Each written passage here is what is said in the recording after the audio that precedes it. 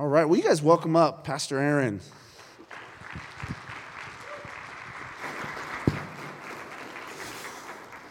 What's up, everybody?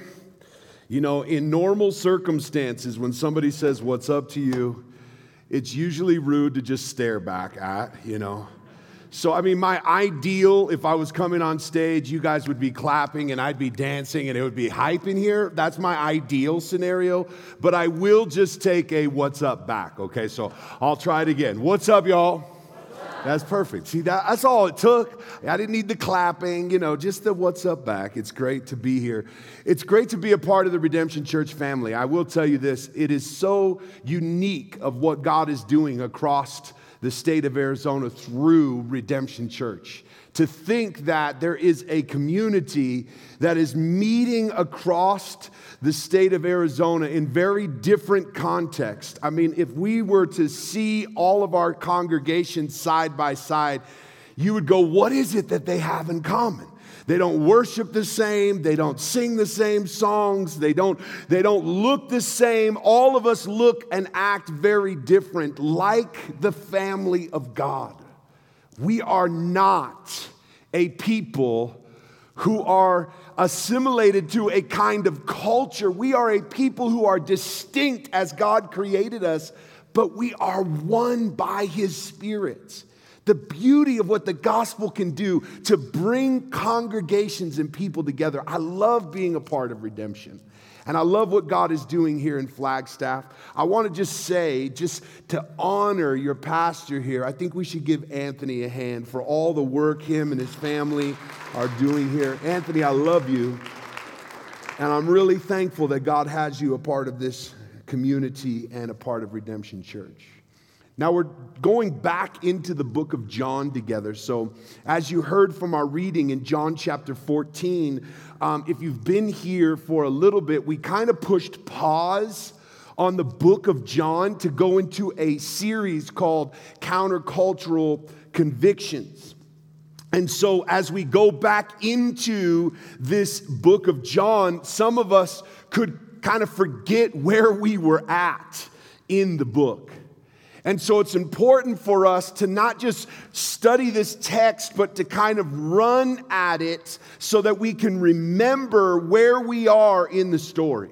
That these scriptures are not isolated. They're actually a part of a grand narrative in which we, the people of God, are a part of. And so to see the bigger picture helps us to understand the details. And so I want to take a minute this morning to remind us of how special this book, the book of John, is. I love the book of John, and John gives us what I would call a behind the scenes glimpse into the life of Jesus, meant to invite the reader closer into a relationship. What I have loved about John is I feel invited by Jesus. He wants us to be close. You were not designed to be far from Him. It is sin that has separated us. God did not design us to be far from Him or far from one another, but because of sin, there's that separation. And as Jesus comes close to us, He's inviting you to be close. You're designed to be close. And the book of John is written in an invitation type way, a way where John invites you closer.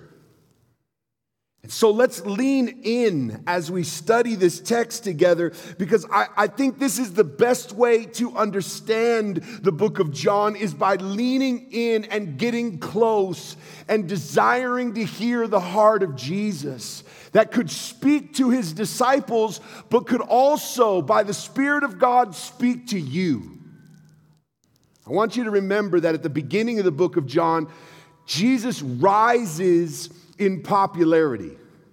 He's doing all kinds of signs. We've walked through that kind of the 7 signs that happened, but there's all kinds of signs and wonders. And as Jesus is rising in popularity, people are loving Jesus, the works that He's doing. And simultaneously, as Jesus is rising in popularity, there's a whole group of religious folks who are wanting to kill Him. That while he's rising in popularity, there's also a growing concern by religion that he should be killed. There's kind of a turning point in the book when he feeds 5,000 people. And after he feeds them these 5,000 people, they say, we want another meal. And so they cross over the river. They cross over to go find Jesus again to get another meal. And when they come to him, he says, I ain't feeding y'all. You all crossed over here. I'm not going to feed you what you think you're going to get fed. And instead of giving them another meal, he tells them, you need to eat of my flesh and drink of my blood. And when he tells them that he is the bread and that the real bread that they need is not what they think they need, they really need Jesus, at that moment, his rise in popularity begins to crash fast. He also looks to his disciples because they all are leaving. He looks to his disciples and he says to them, are you going to leave too? They say, where else are we going to go? In you are the words of life.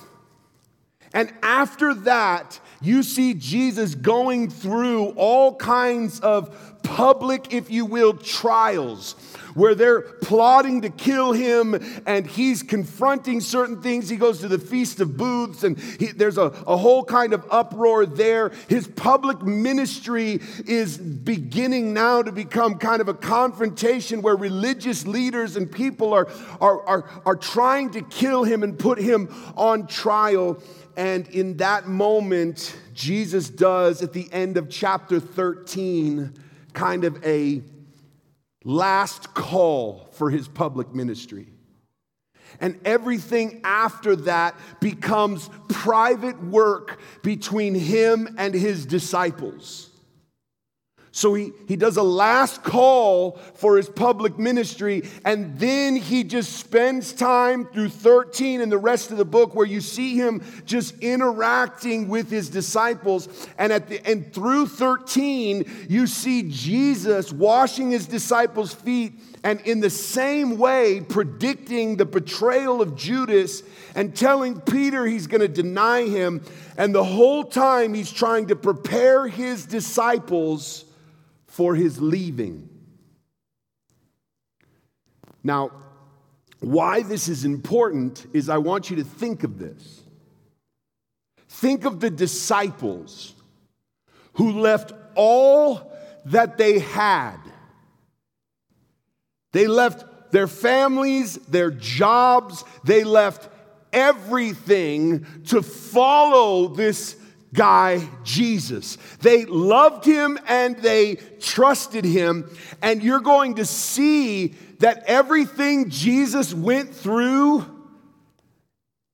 in his rise to popularity and then in everybody not liking him, the disciples are trying to give him advice throughout all of this. Hey, you should go to the Feast of Booths and maybe they'll like you again, or you should do this, because they're trying to help him. The disciples are witnessing everything that Jesus has been through. They walked through all of this with him. They watched it as he rose in popularity and was doing amazing miracles. And then they watched as thousands walked away. They watched as religious leaders were plotting to kill him. They watched as he raised Lazarus from the dead. And they watched as people were trying to kill him so he wouldn't raise anybody else from the dead. They were witnessing all of these things. And in that, when they had chances to walk away, they didn't. They stayed with him. And now, he stops doing public ministry and he spends time with them, washing their feet, eating with them, and telling them, some of you are going to betray me and abandon me and deny me, and I'm taking off.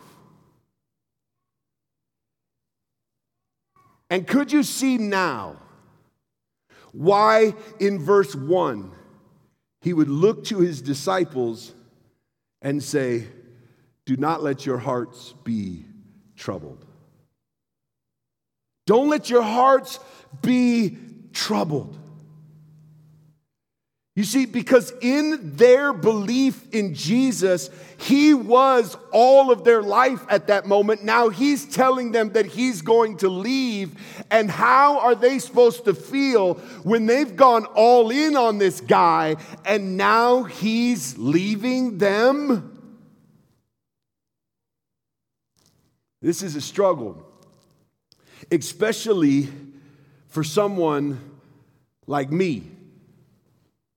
Now, I'll just tell you a little bit of my story and how I can relate to this. The way I interpreted the gospel growing up, because I was born into and a part of a pastor's home. And I wasn't one of those, wildin', trifling pastor's kids, I was the one who was self-righteous and religious. I wasn't the one who said, give me my inheritance and I'm going to go spend it. I was the one who was like, I'm daddy's good little kid, I did everything right that everybody could see. I start clubs, I'm preaching really young, I'm doing all kinds of things. And I could tell you story after story after story that are some funny and sad of ways in which I navigated through my life thinking if I follow God and do everything he tells me to do, and if I obey his rules and stay with him, he's gonna bless me. And surely he will never disappoint me. You see, for some of us who would consider ourselves to be kind of perfect little Christians, if we will, it's hard for us to realize that some of our expectations on Jesus are, hey, I'm following you as kind of a payment or a transaction, and I don't want to say it this way, but hey, you owe me, Jesus. It's in some way, it's kind of like a karma. If I do the right thing, then surely Jesus will never, ever disappoint me. And there is so often where I've sat with many Christians who have felt the exact same way. They said, look, I watched as my church and we just had all kinds of things and people were being baptized and we were doing we were giving and we were blessing and we look at the church rising and it was so fun to watch the rise to popularity. And then all of a sudden, something happens in the church and we're disappointed and we're watching pain and brokenness and people fail us and pastors and leaders has anybody ever been there before? I have. And then in the midst of that, you turn to God and you say, God, I gave my tithes. I followed you. I prayed every day. I did everything I thought you wanted me to do. How could you do this to me? All of a sudden, we use all of our religious kind of, I've done all the good things, and it doesn't work. And we get disappointed because we feel abandoned by the one we followed when everyone else was bailing. You see, what's hard for us is when people don't meet our expectations. But what's even harder for us is when we think God doesn't meet our expectations. Has anyone, or just me, ever felt troubled on the inside because we think the one we followed and trusted is going to abandon us and leave us alone? You see, right in the midst of this, as Jesus is preparing them for his leaving, he can see that this is troubling his disciples, and he looks at them and says, do not let your hearts be troubled. And he calls them to what he would say will ease our trouble. He calls it believe in me, or I will say the word trust. Trust me. Believe me, believe in God, and if you believe in me, or if you trust in me, or if you put your faith in me, something beautiful happens. For a troubled heart, here's what you need to see. There's true rest. Trust in Jesus is the only true rest for a troubled heart. And Jesus looks at his disciples, understanding the place that they're in, and he tells them to trust him. Why? Because when you are in the middle of losing or feeling abandoned, or things that you think should go a certain way because you think you've done everything you're supposed to do and followed the way you're supposed to follow, what you need to hear from the voice of Jesus this morning is what I need to hear. The only place I can find rest is in trusting him.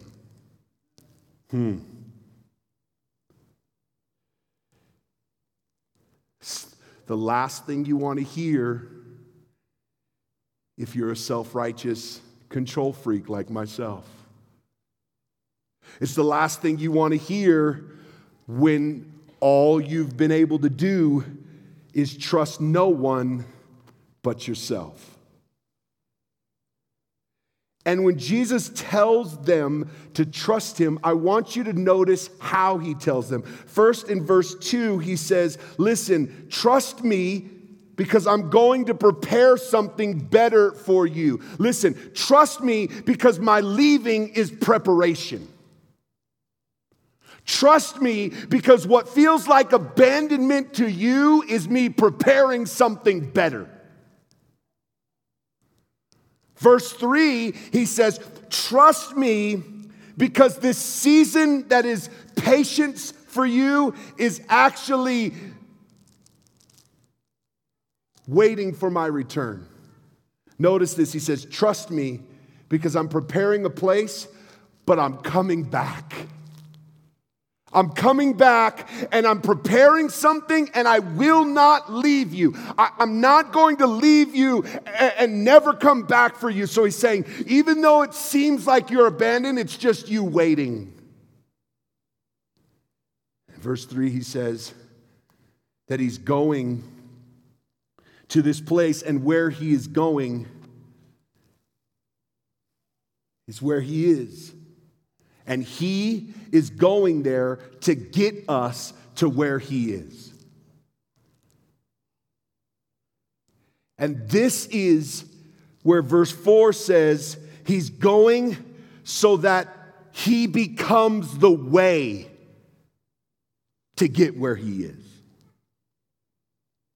So when you're trusting him, here's what you're trusting. You're trusting that he's actually doing something that you can't see to prepare for something that's better, that requires patience for you, but he's gonna come back and he's actually doing it because you can't get yourself there on your own. It is him who has to make the way so that he can become the way for you to get there. And this is why trust is so difficult. Because in the midst of him saying this to his disciples, when he said, don't let your hearts be troubled. Trust me. I'm going to make a way. I'm going to come back and I'm going to get you to where I am. He's saying, trust me. You would think all of the disciples like us would respond, Jesus, that just melts my heart. I trust you with everything in me. Just like you always do when Jesus says, trust him. No, we hear ourselves in the disciples more than we want to admit. Can you say amen to that? Some of us are like Thomas, verse 5. Thomas says, Lord, we don't know where you're going, so how are we going to know the way? He's saying, Jesus, I know you're telling me to trust you, and I know you're saying you're going away. My heart is getting troubled, and here's what I want to know. I don't know where you're going, and if I don't know where you're going, how am I going to know the way? So many of us, if we're honest, are like Thomas. We struggle with trusting because we struggle with trusting something we don't know. Any of you intellectuals in here? Any of you who love to trust in your mind? Any of you who just know that the answer to everything is knowledge, and the way to really get something you can trust is to just have it all figured out here, and when God does something you can't figure out, your biggest struggle is, God, I don't understand. So if I don't understand, how can I trust? Y'all are leaving me up here alone. Maybe I'm the only one who needs a message like this today. But I'm praying that some of us could see that sometimes our lack of understanding forces us into a deeper relationship with Christ when He calls us beyond understanding, when He says, trust in me. Trust in the Lord with all your heart, your soul, your mind, your strength. Trust in Him and let Him lead you. And for us who love knowledge and ability, look at what Thomas loved. He wanted to know, and he wanted to know that he was able. He wanted to know that he understood it and he had the ability to accomplish it. And what Jesus was calling Thomas into caused him to struggle because I don't understand it and I don't know how to get there. And if I don't understand it and I don't know how to get there, then how am I going to get where you are going? You see, when it comes to understanding Jesus and trusting in your own strengths and abilities, the gospel becomes weakness rather than power to those who are trusting in their knowledge and their abilities, because the gospel calls us to trust in Him in a way that goes beyond understanding and beyond our abilities. To hear for someone that you cannot do enough to save yourself is good news for those who understand their weakness, but to those who trust in their abilities, it's offensive to hear, I cannot save myself. And like Thomas, many of us have been ingrained in and have believed in our own mind and our own abilities. And when God calls us to live by faith, we can't understand it because faith is something that goes beyond knowledge and beyond ability. It moves you into vulnerability and it puts you in a place where you can't trust in what you always trust in. You see, what we don't like to admit is we are more like Thomas than we want to say. When it really comes down to it, what we trust is what we understand and what we can do. And Jesus is saying to them, trust me. And Thomas goes, I can't, because I can't understand it, and I can't get where you're going. And if you're expecting me to get myself there, I don't know.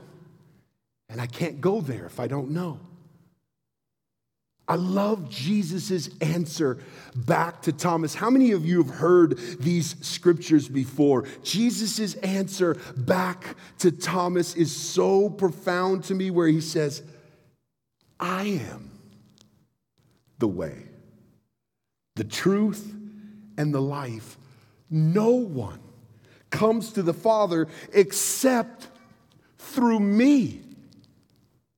And if you know me, you would have known my Father also. For now you do not know him, nor have you seen him. We'll address that in just a moment, but I want you to see Jesus' answer to Thomas and Jesus' response to us. He's saying, I am We're saying, I don't understand, and I don't have enough strength to get there. And he goes, I am your understanding. And I am your ability to get there. I'm the pathway. I'm the strength. I'm the knowledge. I am all of it. And here is the hardest part for us to understand. In a world that lifts up knowledge, so let's say mental knowledge, and devalues knowing a person or understanding a person. Let's try to illustrate it the best way I can think of. And I know illustrations always fall short. But if I wanted to get to know my wife, the last thing I'm going to do is dissect her body and study the parts of her body and look at her spleen and chop her up and try to get to know her scientifically. If I want to know my wife, I don't chop her up to get to know her. That's going to kill her. Right? I mean, I'm not a scientist, but I think it's going to kill her.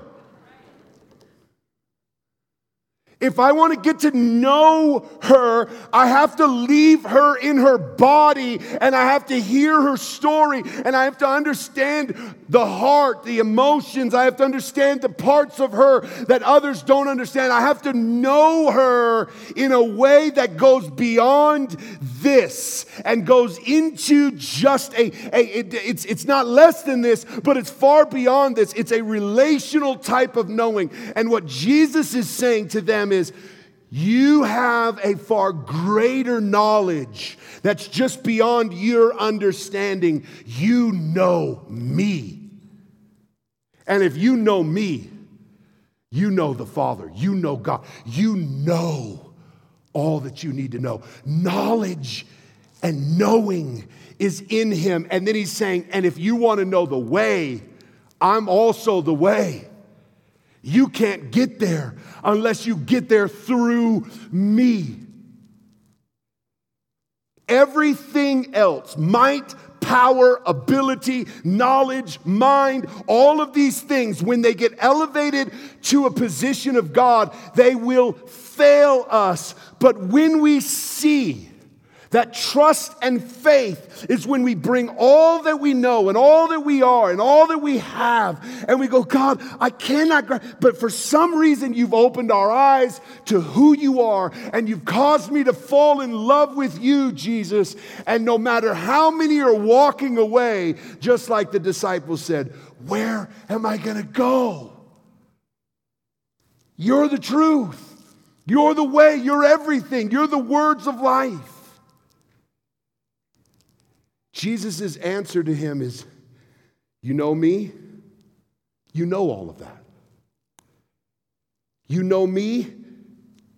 You have the way. If you know me, you know the path. You don't have to figure out how to get there. You're there because you know me. That's good news. You don't have to figure out how to get there. You're there because you know him. You don't know the answer? Jesus says, you know the answer because you know me. Matter of fact, you can't know the answer apart from knowing me. Better news than knowing the answer is you know Jesus. You know him. You know the answer. You know life. You want to know the purpose of life? You know it. You know me. You know Jesus. And even after that answer, you would think the rest of the disciples would go, okay, I got it. But now another disciple pipes in. Philip says, Lord, show us the Father, and that will be enough for us. Many of us are like Philip. Maybe we haven't been trusting our mind or our abilities, but what we think we need is to see it. I can't believe it until I see it.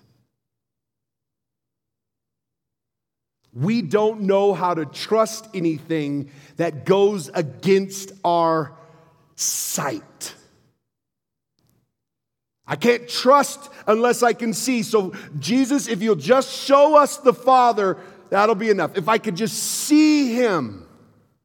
We're the show me people. We're the ones who just say, I can't believe it until I see it. Many of us may not be like Thomas. We may be like Philip. God, prove it to me. Show us. Give me the answer. Show me, and then I'll trust you.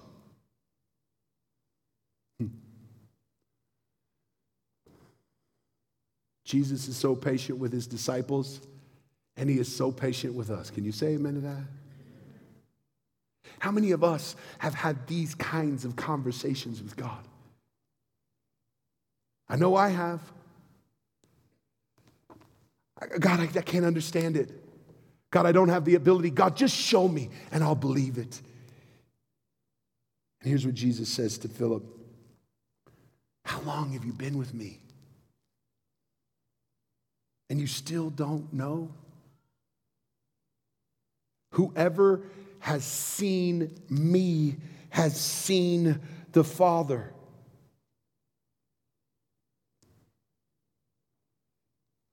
Here is what he is saying. I have revealed myself to you, Philip. I have shown you myself. You have seen me. And if you see me, you see him. If you see me, you have seen it. If you hear my words, because he says, I don't speak with my own authority. I only say if you hear my words, you're hearing from the Father. If you see my works, you're seeing what God does. You see, what Jesus knew was the reality of his union with his Father. He knew his sonship. He knew that whatever his Father had told him to do was what he was coming to show his Father to the world. And so Jesus coming to them was not a downgrade from the Father. If you see him, you see the Father. You have to notice that if you're going to understand next week's topic on the Holy Spirit. Because many of us think the Holy Spirit is a downgrade from Jesus. Just like the disciples. Just like when Jesus was standing right in front of them, he had to, you don't need to see the Father. You see me. And if you see me, you've seen the Father. If you see his works, you're seeing the works of the Father. Look at Jesus continue to tell them, you want knowledge? Know me. You want the way? Know me, I'm the way. You want to see the Father? See me.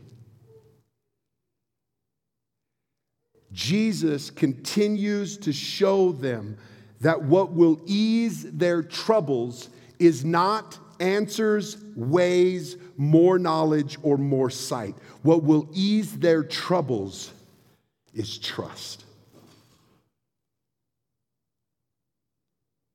Brothers and sisters, when you are in the midst of trouble, we try to find relief in other places rather than trust. We try to figure it out. We try to work with our own ability. We try to see with our eyes. We try to get all things to make sense.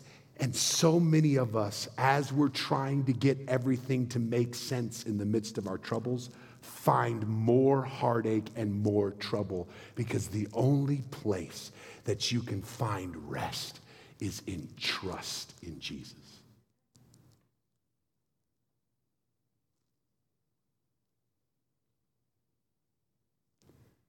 It's amazing to me, his final response that we're going to look at today. He tells them that if you believe in me and the works that I do, you're going to do greater works. This is hard for many of us. And I'm going to tell you that I'm not going to jump too far ahead, but I believe, and I think you should do some study on this, but I believe that this statement is actually preparing for Jesus' promise of giving them the Holy Spirit. It wasn't until Jesus was going to leave that they would not be able to have the Holy Spirit. And in the next verses, he's going to tell them, I'm going to give you something better. It's better that I leave because you're getting the better. And now he's saying to them, you're going to do greater works. What is the one thing the disciples were able to do that Jesus did not do? It's not like they were raising more people from the dead or healing more blind eyes, because a lot of us go, greater works? I mean, I haven't healed. I haven't cast out demons. I haven't done. What are these greater works? The disciples were able to pray and see people filled with the very spirit and life of God.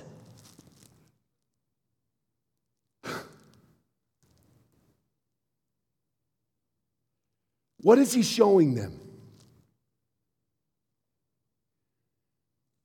He says, whatever you ask in my name, this I will do, that the Father may be glorified in the Son. So if you ask me anything in my name, I will do it. We struggle with these verses. I get to do greater things, and whatever I ask.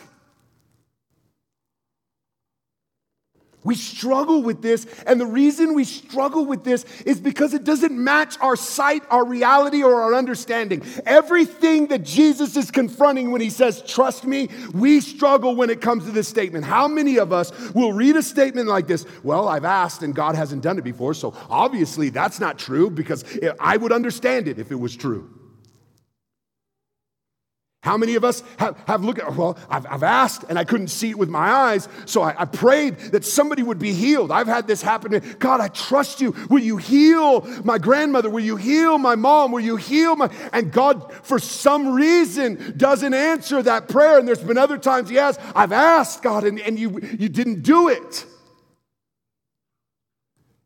It's hard for us to trust when we hear statements like this and you go, God, if you're saying this, then what does this mean? And I can't trust unless I understand. I can't trust unless I see. I can't trust unless I have a way that my abilities can accomplish this. And Jesus is telling them to trust him. And when he says this, he says, ask me. I'm going to tell you a story and then I'll be done. I was reading this text in a time where I was really wanting something in my life. I can tell you what it is. But I want to leave it like that because I think many of us have confronted places like this in our relationship with God where we really want something. Right now, Juan Chavez is preaching back at Alhambra with the same text, and we were talking about this, and he went through a miscarriage, and he was telling me, I really prayed this text all the time. God, would you deliver my baby? Could you heal him? And even after the baby was miscarried, he said he believed so much that he kept asking that the baby would even be resurrected. It could be stories like that. It could be stories about things that I want, and I would go to God, God, I want this. And I went to the Father, and I was sitting there praying, and I heard Jesus tell me in my prayer time, just in this text, just ask me. And I went through the whole thing, just ask me. And I went through the whole thing. God, I don't know if it's your will. I don't want to ask unless it's your will. I don't know if you want this for me. So I gave him the Christian answer. I gave God the Christian answer. I only want to ask things that I know you want for me. I don't want to ask for something I may want. And I don't want to be that kind of kid who's just asking. I don't want to be a spoiled little child, that always asks. Some of us could struggle with asking because we think it doesn't work. And some of us could struggle with asking because we're afraid to be vulnerable.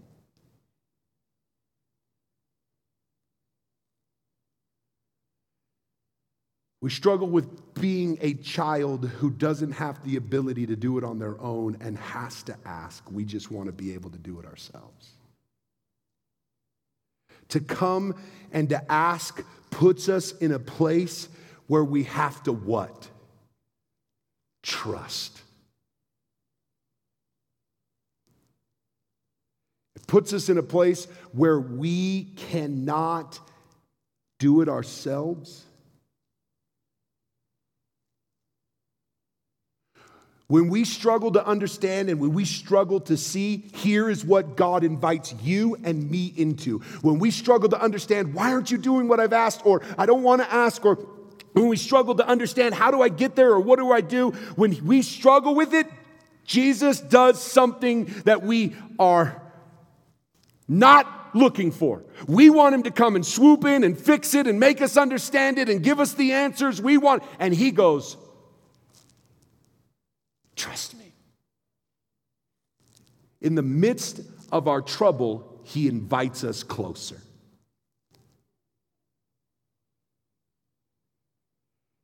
Whether it's hard to ask because we want something too bad and we don't know why, whether it's hard to ask because we've asked and God's not doing what we've asked him to do, if we're struggling to ask, his answer is, ask me. Come to me. Why? Because the answer to your asking is him. The answer is not even what you're asking. The answer to your asking is him. He is the answer. And so when you come to him, you are coming to the answer. And here's the reason why. When you trust, you are transformed by the Spirit into a child who asks the Father for everything.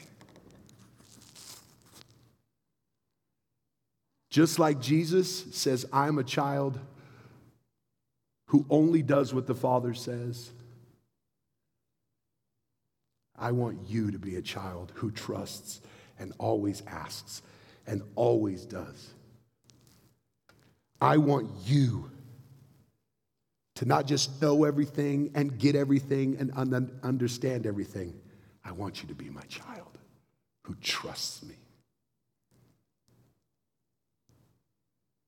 I'm going to end with this and hopefully set you up for next week.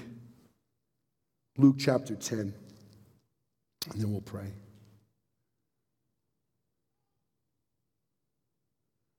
Luke chapter 10 gives me a lot of insight when it comes to this. Because here's Jesus speaking to his disciples again in a similar fashion. He says this to his disciples: for everyone who asks receives, and the one who seeks finds, and the one who knocks, the door will be opened. You're like, that seems so open-ended. Whatever I ask, everyone who asks, so everyone and whoever seeks finds, whoever knocks, the door will be open. Then he goes to the father-son relationship. What father among you, if his son asks for a fish, would instead give him a serpent? This is just saying, look, even bad fathers who are worldly fathers, who are broken and sinful fathers, if their son comes to them and says, hey, Dad, can I get some fish? Won't go, yeah, for sure. Here's a snake to bite you, you know? Or if he asks for an egg, will he give him a scorpion? Hey, Dad, can I get an egg? Yeah, here's a scorpion.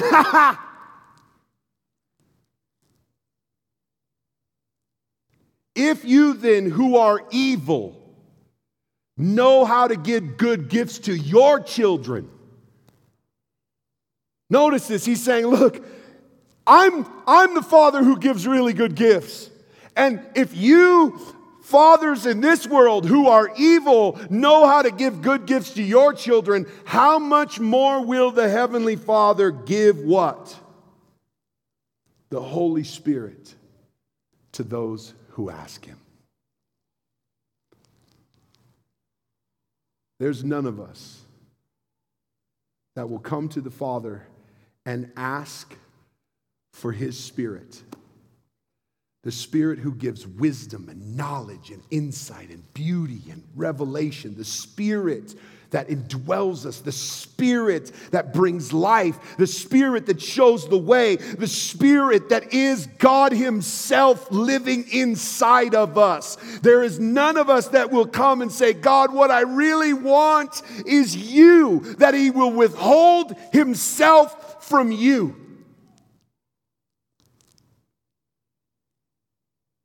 That the real gift that we receive as children of God is we get Him.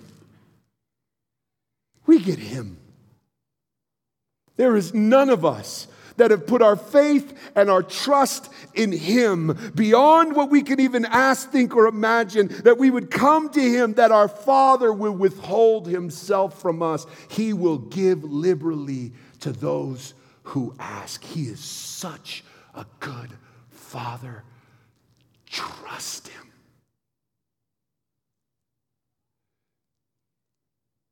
As we go into a time of listening and prayer, as the band prepares to lead us in a time of response, I want us to sit for a moment, close our eyes for a minute while I pray for you. And I want you to think of what is it that you don't understand. What is it that you see that you don't have the ability to do? And what is it that you're having a hard time seeing and you think if I could just see it, I would get it? What is it that is troubling your heart? Because today, I'm not going to give you a shallow answer that will give you knowledge, and I'm not going to give you more strength and ability that can help you to fix your problems. And I'm not going to give you more sight so that you could see it clearly. What I'm wanting you to hear is, you have it. Jesus has given Him whole self to you. He has poured His very life and spirit into you, and He's calling you into something deeper than sight, something deeper than knowledge, something deeper than ability. He's calling you into trust. I believe today you will receive rest. Not because everything is fixed and understood, but because you can trust Him. Father, would you just pour out your Holy Spirit upon your children? That we would receive the very life of Christ together by your Spirit. And that you would wash over my brothers and sisters, that some are feeling so heavy and troubled because they're watching things that they've expected that are falling apart. They feel like they've done everything and they're still feeling they're failed by you. God, would you just speak to them that they need to trust you